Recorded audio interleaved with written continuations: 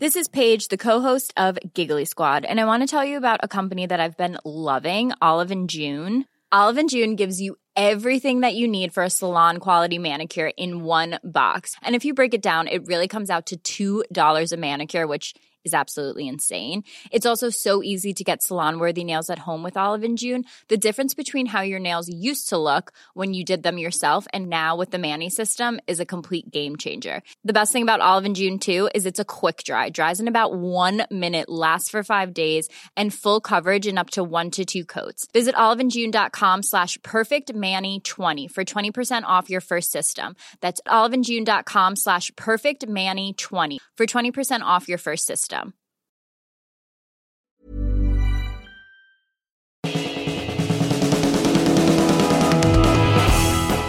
Hello and welcome to the Indie Football Podcast. I'm your host, Vidushan Handaraja, and I'm joined today by our chief football writer for The Independent, Miguel Delaney, and our assistant sports editor, Jack Rathborne. Hello to you both.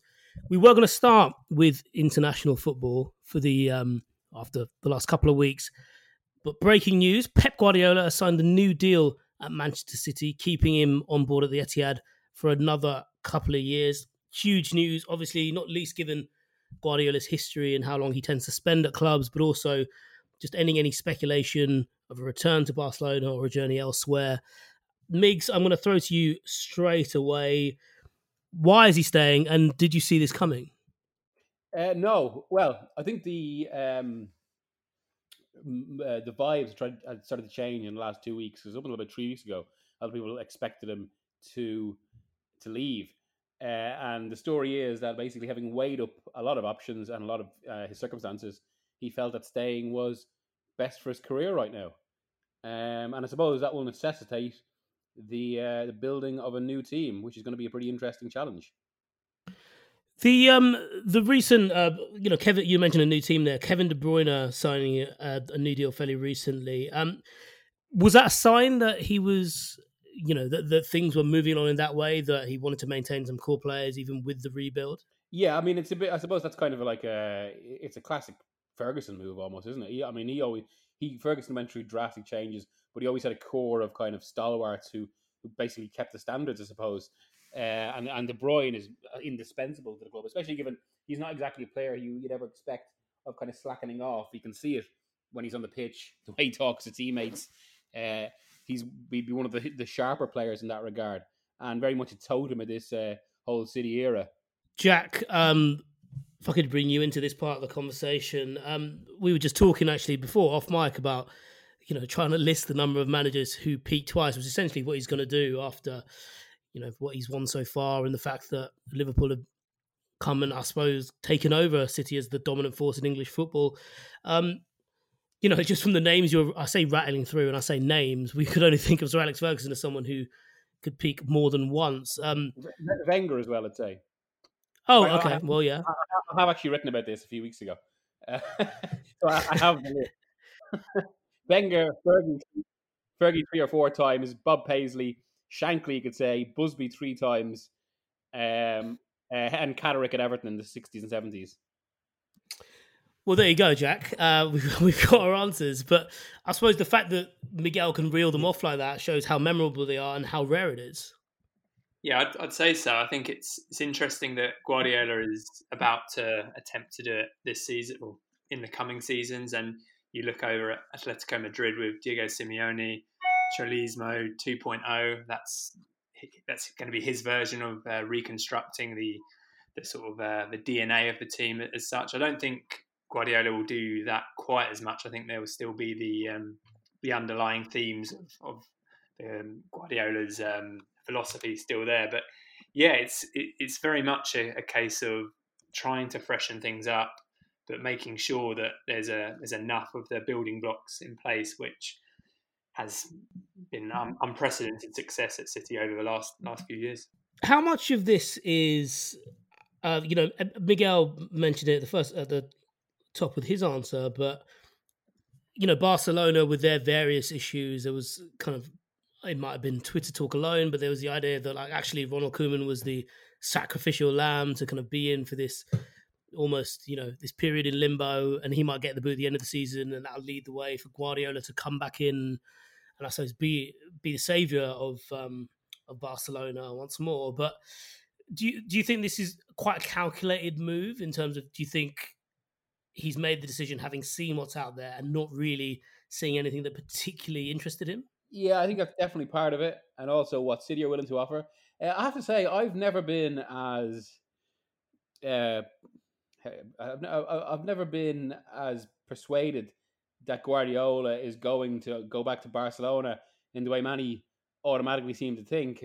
Like, especially given what he did there the first time. Like, I just don't see it as one of the things that attracts him. I think he would like to work in Italy at one point, and obviously the Juventus interest has always been there. But Juventus are an interesting one in that regard, given they've just installed Pirlo. And I mean, okay, while the club's intention would obviously be to have him around for a few years and for Pirlo to be a Pep Guardiola, I mean, there's every chance that could go very wrong.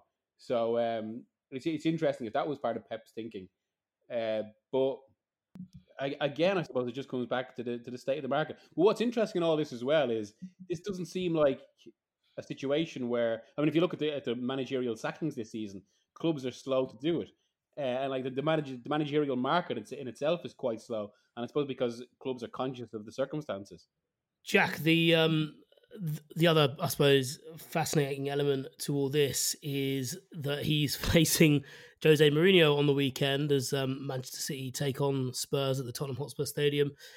Miguel, you're going to that, but first, I just want to bring Jack in here and say, and ask really that, Mourinho feels like he's also trying to, bring himself, certainly turn himself around, as many people have said that he's past it and Spurs are there where they are now. I'm just going to get the table up so I'm not totally winging this, but, in place of second after 8 games on 17 points, point behind Leicester City, he was still top.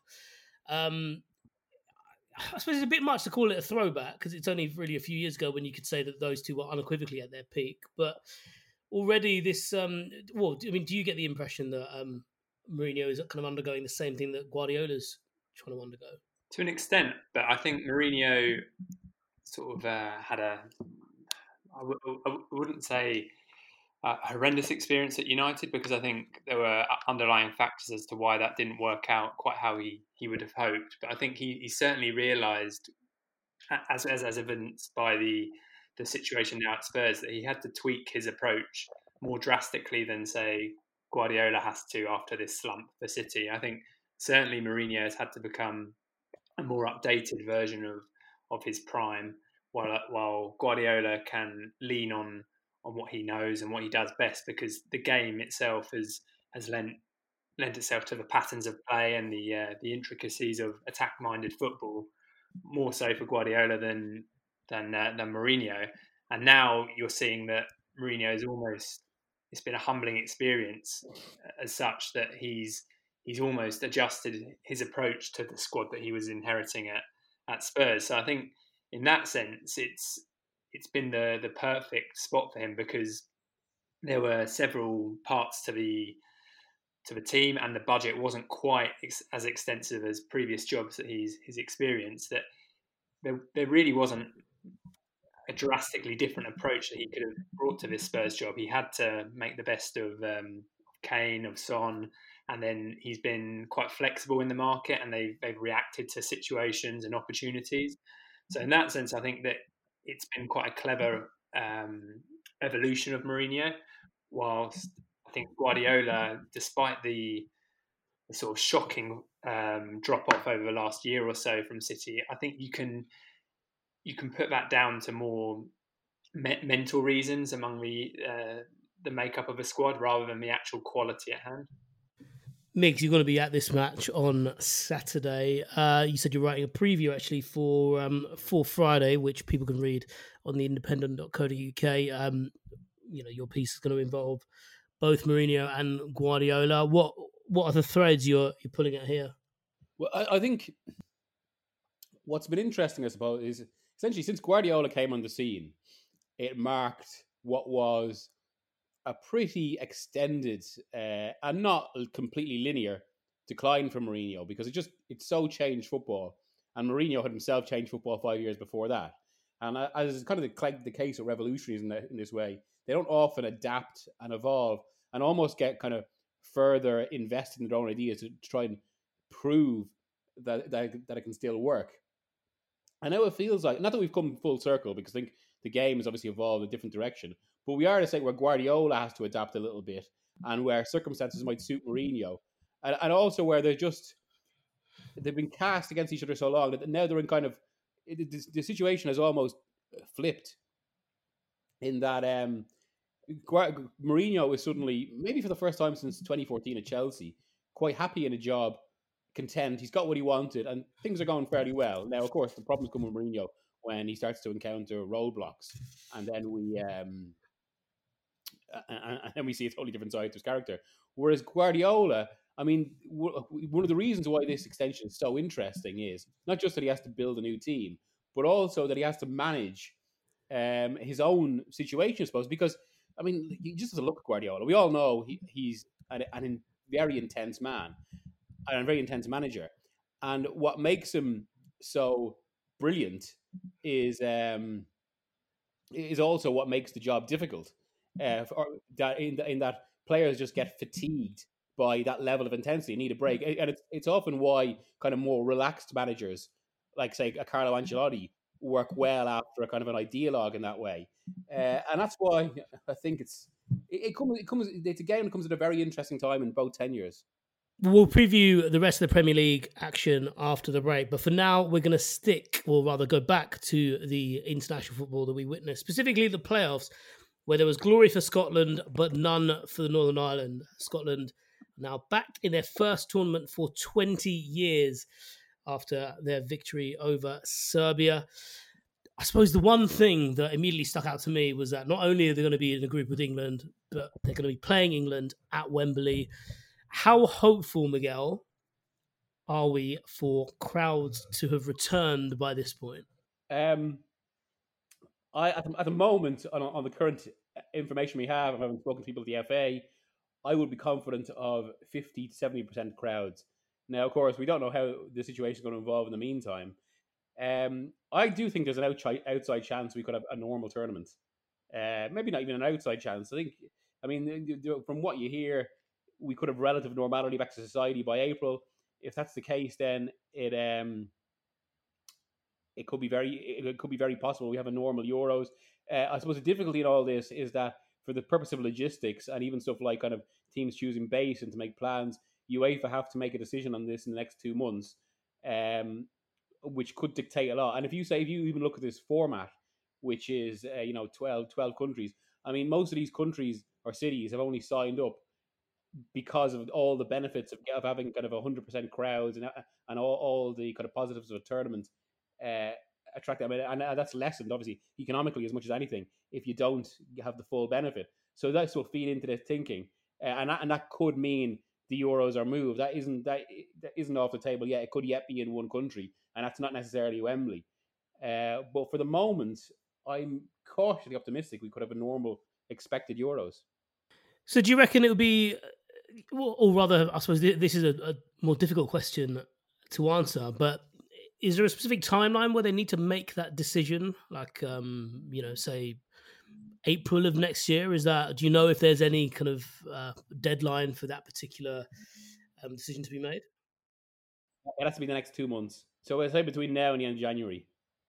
No, between the end of January. Fine. Fair dues. Well, we can only hope. Is there... Well, that particular player for Scotland and indeed Northern Ireland came on a pretty thrilling night of international football, actually. International football doesn't, perhaps unfairly, is quite maligned, especially in the current climate where it feels like the players need a break. But Jack, that night in particular, international football, it showed that when something's on it, when something, so precious is on it, that nothing really beats it, to be fair. Yeah, I think that the way the tournament has been structured to have these peaks, sort of building to a crescendo, the way that the rounds worked, and I think it worked so nicely with so much at stake to offer, like you said, rewards for teams that like Scotland. It became a realistic outcome for them, and they gradually started to believe, and it was then set up that all or nothing moment. And yeah, I thought it was a thrilling watch, and I'll actually look forward to that as more of a concrete part of the calendar, more so than I would have otherwise. That said, obviously we don't know how long this might be here to stay, but yeah, I really enjoyed it. Miggs has written a great piece on the qualifying night, or rather as this being the best qualifying night since 1993, where he started to gather the different stories and different matches that were happening on that night on the 17th, was it? 17th of November, 1993, Miggs? Yeah. So that's definitely worth checking out on the Indie website. Miggs, you've also been involved in England's matches over the last couple of weeks. Obviously started with that win over the Republic of Ireland, then defeat to Belgium, and then capping it off with a pretty comprehensive win against Iceland on Wednesday. What have you made of what you've seen of England heading into, I suppose not quite heading into the Euros, but certainly now that they're done with their competitive fixtures? Mostly that people don't want to talk about international football. It seems to be the big takeaway. There seems to be. I mean, and I just say I do wonder how much Southgate can possibly have learned from the glut of games, in the abnormal circumstances, and in a situation where there was huge pressure from club football as well. And I suppose the big question is whether England have they gone forwards, backwards, stayed still, and whether it will suit them to have played the Euros in June, or whether it's better to play it next June. And from that, I think it's hard to say. He definitely does have more variety, so okay, more potential options. And Grealish has, of course, announced himself as the real kind of, not so much the wild card, but the real creative presence in the team. I mean, it is interesting. In the Iceland game, England almost doubled their goals from open play for the year. They went from 4 to 7. One of those was basically Mount from a defensive error, not really open play. Another a thunderbolt from Foden, again not really constructed play. But that is interesting because in comparison to this time last year, when England were the most free-scoring side in Europe. But Southgate did make a point to say that he thought that was a little bit illusory last year because, I mean, the level of teams they played towards the end of the qualifiers were fairly poor, and as he said, not top-level defences. So that's quite interesting. I think he actually genuinely does feel he's in better shape than he was a year ago, or even a few months ago. Jack, Miggs has mentioned Grealish there. He seemed to be the standout over the last 3 matches. Jamie Carragher reckons he can't play in Southgate's 3-4-3. Where do you stand on that? Do you agree with Carragher? I disagree that you can't play in a 3-4-3. I just think that it would come to the detriment of some of the other really good talented players that Southgate has at his disposal. You look at the likes of Sterling and Rashford not involved, Sancho not quite hitting the heights that he once was, but obviously very much capable. You see how Foden is another brilliant individual that you could argue is worth building around, like Grealish has been. And then you have Southgate's other players which are fundamental to the way he works, such as Mason Mount. So I mean, also you look at the way Harry Kane's evolving into a number 10. So it's becoming very difficult for Southgate to operate on a who's in the best form they enter the team. I think you need to sort of lean towards more of a club system and that loyalty that he's displayed towards the players that helped him go so far in the World Cup.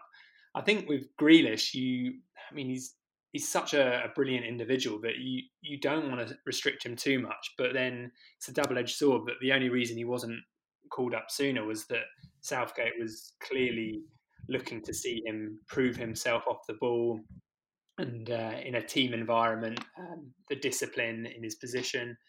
And I think he's shown that he has enough individual quality that he's worth sort of overriding that responsibility to an extent. But then you're not going to be able to fit in the likes of Rashford from the left, and you might have to sacrifice Jadon Sancho. And I'm not sure, despite how amazing Grealish has been over the last 6 months to a year, I don't know if he's worth risking players of that talent who might be I think the word might be tactically more flexible. That said, I think you can play him off the left in a free role in that 3-4-3, and other players can be plugged in. Saka from the left, I think would dovetail nicely. And I think at this stage he's forcing Southgate's hand. Migs, just off the back of Jack's answer there, with the number of players England have, particularly in forward positions, if this was club football, we'd be talking about how he's got good problems to have. But I suppose they're only good problems if the manager can utilise all those players in functional ways. Do you think Southgate has that in him to do so, or do you think he'll be a bit more conservative at the Euros, or just conservative full stop at the Euros, because he doesn't quite have what it takes to, I suppose, just mould all those all that attacking talent together in a meaningful way? Well, I think there's an interesting dilemma here. First of all, Southgate has a lot of attacking talent, but he doesn't really have the midfield talent that really gets that attacking talent moving in a kind of a dominant modern system, and that is a fairly big dilemma, because it means England almost England need to develop two systems. I think they need one when they're clearly the superior side, which will be them on the ball, and then and controlling midfield, and then they need one, and this is the real key to Southgate's tenure, and it's why some of the last few months have actually been interesting. He needs one for when they play sides of England's level who basically all have the type of midfielder, be that Thiago, be that Verratti, be that Cruz, that England don't. And that's a huge issue. And so I think he has to learn to develop a team that maximises that talent, but without necessarily having the ball. So essentially counter-attacking game. And England might have to be the kind of almost most two-faced side in international football in that regard. But on another side, I think when you see talent like that, it's difficult. I think it can be a bit of a misconception here, because we've all been, when it comes to international football anyway, we've all been a bit fooled by the club game. What we see at club level and what we now imagine as the best possible football is impossible at international level. Because they just don't have the time.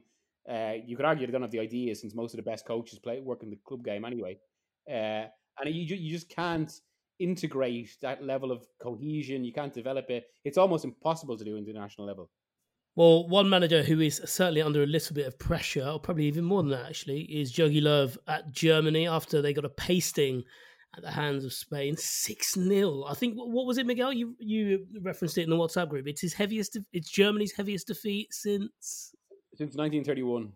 Yeah. Right. Well, there you go. Is he in trouble? Oliver Bierhoff, the Germany technical director, says, or rather the team director, says he trusts Jogi Löw and that he's more than welcome to add to his 14 years already in the job.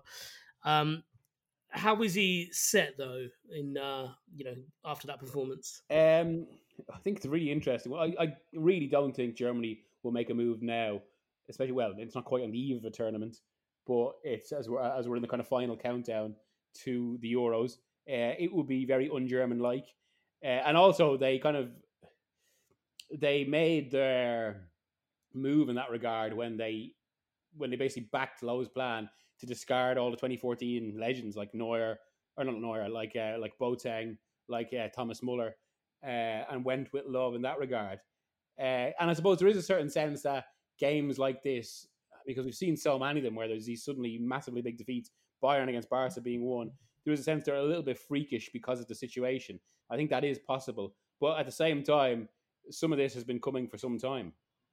And I mean, I have to say, I've never been that much of a fan of Löw. I think he's just a kind of a generally par international manager. People will point to some cosmetic changes he made in tournaments that swung things, but there are just as many that go the other way, like playing Lam in midfield in 2014 that kind of scuttled their defence for a while. And I think overall he's actually underperformed with that level of talent. And now people might point to the World Cup, and yes, the World Cup is the most prestigious prize in football, all the rest of it. But Germany can only play in 2 major trophies. They've had 14 years where they've been the wealthiest country with the most expensive and expansive youth overhaul that we've ever seen. It's been a conveyor belt of talent. They've industrialized youth production in that way. And I think one major trophy out of 14 years is actually not that good a return, even allowing for the quirks of cup football. Moving to to Spain, who seemed to. I noticed that there were actually a few people who worried the result might be the other way before that match, that Spain would be on the wrong end of that kind of scoreline. Jack, are Spain back, or, as Miguel says, is this a bit of a freakish result that neither side should really take too much from? I think there's an element of freakishness to the result, but I think the thing that would embolden me as a Spain fan would be how Luis Enrique has completely transformed the squad dynamic. And you look at as you said, there was some doubt over the scoreline, which way it would go based on the teams laid out on paper. The way he's managed the goalkeeping situation, Unai Simon coming in and discarding De Gea and Kepa, I think that's been really impressive how he's handled that. His utilisation of Rodri at the fulcrum of the midfield, I think that's been so impressive, and actually is almost a hint to what could come at City. The way that Rodri plays in that role for Spain, I think it's fantastic to see. And then also another City player in Ferran Torres, and you just look at the potential there. He's got another match winner, and actually a player that we're well accustomed to, and this is not just a new conveyor belt of talent for Luis Enrique. The fact that he's getting a tune now out of Morata, back at Juventus, and really blossoming again, that's a player that has always been held back mentally. And then if you unlock his confidence, I think you can see a striker that has the package to be a real driving force for a side of Spain's quality, a side of Juventus's quality. So in that sense, I think that you've just got a bit of a machine-like team in Spain, and that's all down to Enrique, in my opinion. Well, just to cap off this section, and indeed this half, we do have 4 Nations League finalists in Belgium, France, Italy, and Spain. After the break, we'll be talking about this weekend's Premier League action. Don't go away. Life is full of awesome what-ifs, and some not so much, like unexpected medical costs. That's why United Healthcare provides Health Protector Guard fixed indemnity insurance plans to supplement your primary plan and help manage out-of-pocket costs. Learn more at uh1.com. There's never been a faster or easier way to start your weight loss journey than with PlushCare. PlushCare accepts most insurance plans and gives you online access to board-certified physicians who can prescribe FDA-approved weight loss medications like Wegovy and Zepbound for those who qualify. Take charge of your health and speak with a board-certified physician about a weight loss plan that's right for you. Get started today at plushcare.com/weight-loss. That's plushcare.com/weight-loss. plushcare.com/weight-loss. Welcome back to the Indie Football Podcast, and we've got a bumper Premier League schedule over the weekend. As discussed, you've got Spurs and Manchester City on Saturday, and then on Sunday we're also treated to Liverpool versus Leicester City, first v third in the table, Leicester of course being that first. We'll probably start though on, as ever it seems to be on this pod, on Manchester United, who are facing West Brom at the 8 p.m. kickoff on Saturday. Miguel, if you want to start us off here, how much did Solskjaer need that win against Everton, especially going into this particular break? Oh, usually. I mean, I think had he lost that game, I don't think United would have acted and sacked him, but I do think it could have been one of those games where he was on that negative spiral, so to speak, where events take on a life of their own.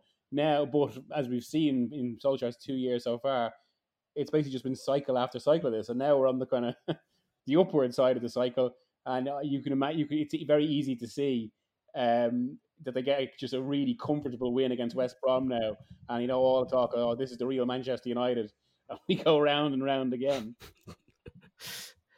The Jack, kind of typically, as always happens on international breaks, players go away and they say things that then get translated and then retranslated and then mistranslated. And Paul Pogba was the latest to quote unquote fall foul of that and had to come out and clarify his comments that he made in an interview, saying that he was, he accepts that his own performances have not been good and he needs to turn them around rather than any slight against the club. We're probably all sick about talking about him because I think we've seen what he's capable of and his various shortcomings. But do you think there is still a problem there to be solved beyond just, keeping him on the bench? Yeah, I have some sympathy for Pogba in terms of, like you said, everything gets twisted, and just because he's praising the situation with France, who obviously have a lot to play for and a great opportunity with the squad that they have at their disposal, just because he's praising that environment, everybody automatically assumes that it's more of an indictment on what's happening at United, and there has to be an element of truth in that, obviously, because we're not blind. We can see what's happening at United and the roller coaster ride that is Solskjaer's couple of big wins, couple of terrible defeats, couple of big wins, etc. I think Pogba is one of those players where I think we just need to accept that he is going to have his ups and downs, but I don't know if he's the sort of player that's going to react to coming out the team and having to fight and scrap his way back in. I think he needs to be loved. He needs to have a very specific role in the team, and then when you let him have an expansive role and sort of showcase the colour that he can offer to a team's attack-minded play, you've got a player that can be a match winner. But I don't know if Solskjaer is willing to, given the ramifications of a bad run, and I don't know if United is quite the right team to show off Pogba's full array of skills.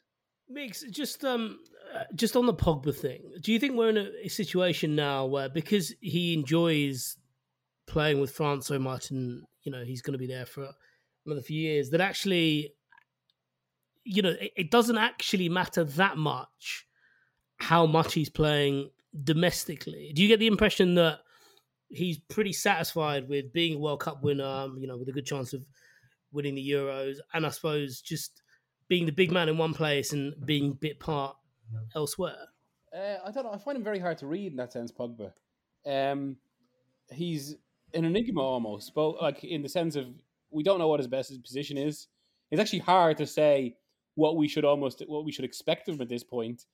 And there's even, I suppose, the bigger debate over whether would you say he's truly fulfilled his talent in his career? Because on the one side, you look at what's happening at Manchester United as he comes into his prime. On the other side, there were multiple titles with Juventus when he was very good in a specific role, it must be said, and a World Cup with France. It is difficult not to escape the perception of United right now that he is, I'm not sure coasting is the right word, but when you compare some what are listless performances with flashes of talent, then with this your perpetual petulance where he can't seem to have an international break where he doesn't speak out. The one thing I would say for Pogba here, he was one of those players who I think very early on wasn't sure about Solskjaer, and maybe isn't completely convinced, and that's going to almost come across in some of his comments. I mean, he made it. That was a surprisingly open comment, I thought, the other day when he talked about kind of, you know, how much better it is in France or with the French national team, which I mean ultimately is, whether it's direct or indirect, is a reflection of the manager. And I have to say, this is one thing where I'd have sympathy for Solskjaer. I think, would it be better to be shot at it if they could get the money for him, which is now dubious. Not going to says a lot about Pogba. Would you just, you know, get shot at this and bring in a midfield that works better for you? Jack, if I can bring you in for this last particular bit, and it relates to Mason Greenwood, and it, you know, I suppose it's worth mentioning, not least because Phil Foden's brace yesterday kind of got the typical narrative going of the bloke who is, you know, putting the incident of Iceland behind him and this, that, and the other. But Mason Green, obviously not in the squad, wasn't in the under-21s either. Rather than this weekend being a turning point per se, do you feel like it's quite a big few months, even for a player so young, to just kind of, I don't know, get the focus back on his football, I suppose? Yeah, hopefully he can do that. I think the added time with Solskjaer to plan for such a big game, whether that is a role off the bench, we don't know, or from the start, I think that can do him a world of good, just to sort of have that extra one-to-one time with his manager and to discuss how things are going both on and off the pitch. I think you hit the nail on the head. He's a very young player who doesn't necessarily need to be hitting the heights in time for the Euros. I mean, obviously he would be an option for Southgate if he was back to his best. That's how good he can be, but he definitely has time on his side, and I think it would be nice to see him sort of adapt a bit more of a consistent role for United. Like I said, doesn't need to be from the start always, but I think given enough minutes and given the intensity of the schedule, if Greenwood is involved every week in some capacity, I think that is going to do wonders for his game, and I think you'll see the best of him just naturally through the environment that he's in if he's playing week to week, because he's such a young player. It was inevitable that he would come off the ball at some point, because the trajectory was almost unparalleled because of like how ruthless he was being in front of goal. So I'd like to see him just start to sort of fit in with the furniture in the background a little bit, come on in games, start some games. United are obviously going to be involved in Europe too. So I'm excited to see Greenwood sort of be given a couple of roles in the team, show his versatility, and I'm excited to see Greenwood sort of show signs of getting back to his best and the glimpse of the exceptional future that he undoubtedly has. The weekend's fixtures are going to get kicked off by Newcastle, Chelsea at St James's Park. Jack, I'll keep you on for this one. Looked like Chelsea had the best of the international break in terms of players clearly in form. There's obviously a couple of issues given that Christian Pulisic has been ruled out of this particular fixture, and Kai Havertz has had to self-isolate as well. But I mean, I might as well just jump straight to the chase. Hakim Ziyech, by the way. I mean, I know people were excited about him coming in, and there was maybe a sense that having been the first of Chelsea signings for this particular campaign at the start of the year, he then got superseded by Havertz and then Werner. But having come into the side, he's just, I don't feel like the Premier League has another player like him, actually, and especially that left foot. I mean, it feels like he's opening all kinds of options for Chelsea and indeed Lampard as well. Yeah, he's one of the most exciting players in the league, undoubtedly. And I think he was, I mean, might not have been on everybody's radar, but he continued his Chelsea form into the international break with Morocco. Had a hand in every goal for against the Central African Republic. I think you saw him score. You saw the assist for Hakimi, which is just something that is a delight to watch, the way he has the perfect weight on all his passes. And then the influence from the right flank. I think the best thing you can say about Ziyech is that he's so efficient in the way that he operates. Yeah, he can play the passes that Mesut Ozil at his best could play, but actually if the pass or the opportunity for a direct cross is on, he'll take that. He showed that for Morocco midweek, and he's also shown it for Chelsea just before the break against Sheffield United.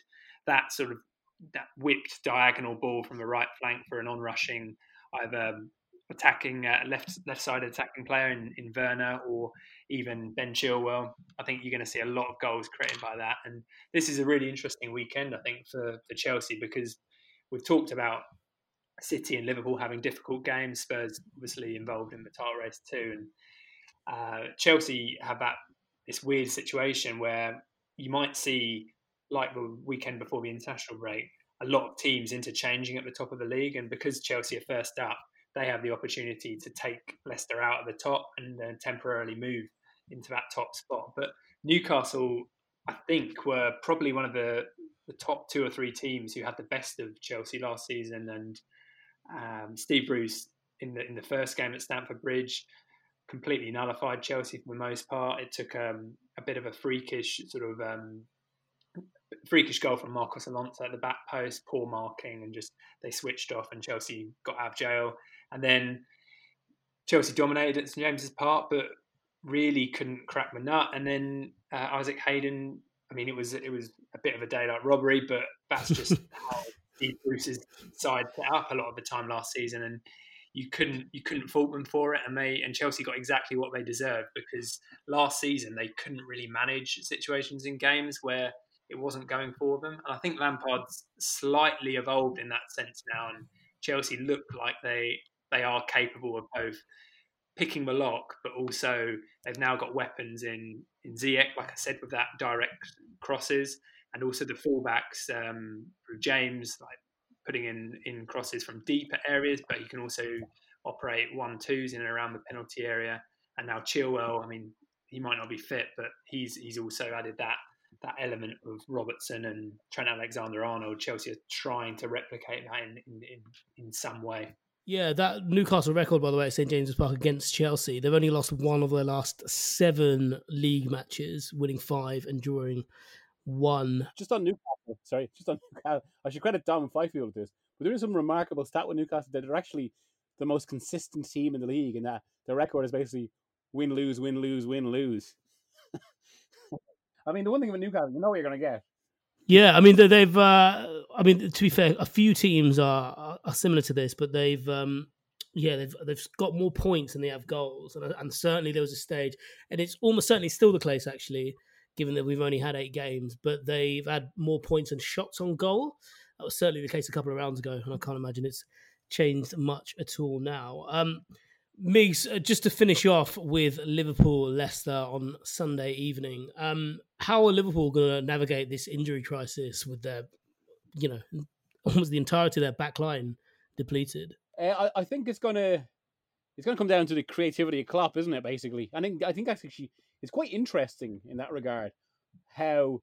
I mean, we already know Klopp's a visionary and tactically all the rest of it, but this is a really very specific problem that he has to come up with a really creative solution to. And I think that's probably what we're going to see. Maybe some players used in unexpected roles. I have to say, I do think Liverpool, well, I think even in a broader sense, despite all of this, I still have them as champions. I think they'll have enough. But these are very interesting challenges to them. That's going to demand a lot of Klopp in that regard. And I'm quite fascinated to see what configuration he puts out on Sunday, as much as even the 11. Just with regards to their opponents as well, Leicester City, how good are they? In that obviously they were brilliant for the first half of last season, and then fell away at the end, and into Project Restart. That felt like about their level, kind of pushing for the top 4 and just falling short on that last game of the season against Manchester United. Should we expect much more of them? Is this basically their ceiling, or have they shown in this start that actually there is more to them than that? I think Leicester they're in kind of a fascinating situation themselves, in that they drastically overperformed last season, but because of the way Project Restart went, and because their drastic drop off, it doesn't look like they overperformed. You could, with the benefit of hindsight now, you could say it was a bit of just a leveling out, or maybe they just couldn't sustain it. But they still, when the dust settled, for Leicester to finish 5th in a season in a league with a traditional Big Six now, and clubs like Wolves pushing up, that was seriously impressive. And I think, given the flux of this season, I think it would be impressive for them to do the same again. But I do think once more there is an opportunity for them to finish top 4. I mean, you could even argue the reason they didn't finish top 4 last year ultimately was because, and this sums it up, Manchester United were able to bring in a £70 million playmaker who almost kind of temporarily became a new Cantona for them, and Leicester obviously couldn't. And that's no reflection on Brendan Rodgers. That's a testament to him. But I do think there's opportunity there, and this is another one of those. I mean, it actually feels a lot of this weekend feels a little bit of a kind of a put your cards on the table weekend for Spurs, for City, for Liverpool, just given the situation, even though obviously they're champions and I would say still the favourites, but it's about the current challenges. And for Leicester as well, and that they've been kind of, they've been ticking along very nicely, temporarily gone top, all the rest of it. And now after an international break like this, and in a game like this, with a chance like this, we could see maybe a bit of a leap from them. Yeah, spot on. And Jack, just I'll leave you with the final word here. Do you think it's... I don't know, I suppose it varies from person to person, but do you think generally we should be giving Brendan Rodgers a bit more credit for not just the job he's done with Leicester, but I suppose it's just general his managerial career overall? Yeah, I do. I agree with that. I think in terms of being a fashionable name, I think he falls foul of that a little bit, and that for certain jobs over the last few years, he could have been arguably a much better fit. I think you look at Arteta at Arsenal, you look at Lampard at Chelsea. Could Brendan Rodgers have come in and done an equally good job with an as bright future as both of those. I think he could have done. The way that he develops young talent is really impressive, and it's a joy to watch the likes of Fofana settling so nicely at Leicester. You look at James Maddison, who had a really good spell at times last season, then tailed off. He's now brought him back in. I think you look at the way that he adapts as well to the way that his squad's made up. You look at Pereira, who arguably the best right back in the league after Trent Alexander-Arnold, lost a key piece in him. He was another big reason why they weren't able to finish off the job and get that top 4 place. He sort of used the squad available to him, dipped into the academy a little bit. You look at Luke Thomas as well, another young player, not afraid to throw them in at the deep end, and that trust really does. It comes out on the pitch, I think. So I think Rodgers is underrated to an extent, and I'd love to see him get a job. Well, I mean, Leicester's a good job because they do have a pretty extensive budget. So there's not many places you would go after that where he would enjoy that luxury, but with a greater chance of succeeding or getting to the Champions League on a more regular basis. So I think, he's certainly underrated in that sense. And it will be interesting to see whether he's learnt the lessons of last year and can somehow manufacture a way of treading water when they inevitably go for a sticky patch. Okay, that's all we've got time for this week. Thanks again to Miguel and Jack for joining me, and to you at home for listening as well. If you're a new listener, please subscribe to the show on Apple Podcasts, Spotify, Acast, or wherever you listen from, and leave us a rating as well so that more people can find us. Make sure you're also following indie sport and indie football on social media to keep up to date with everything that's going on, and we'll see you all next week.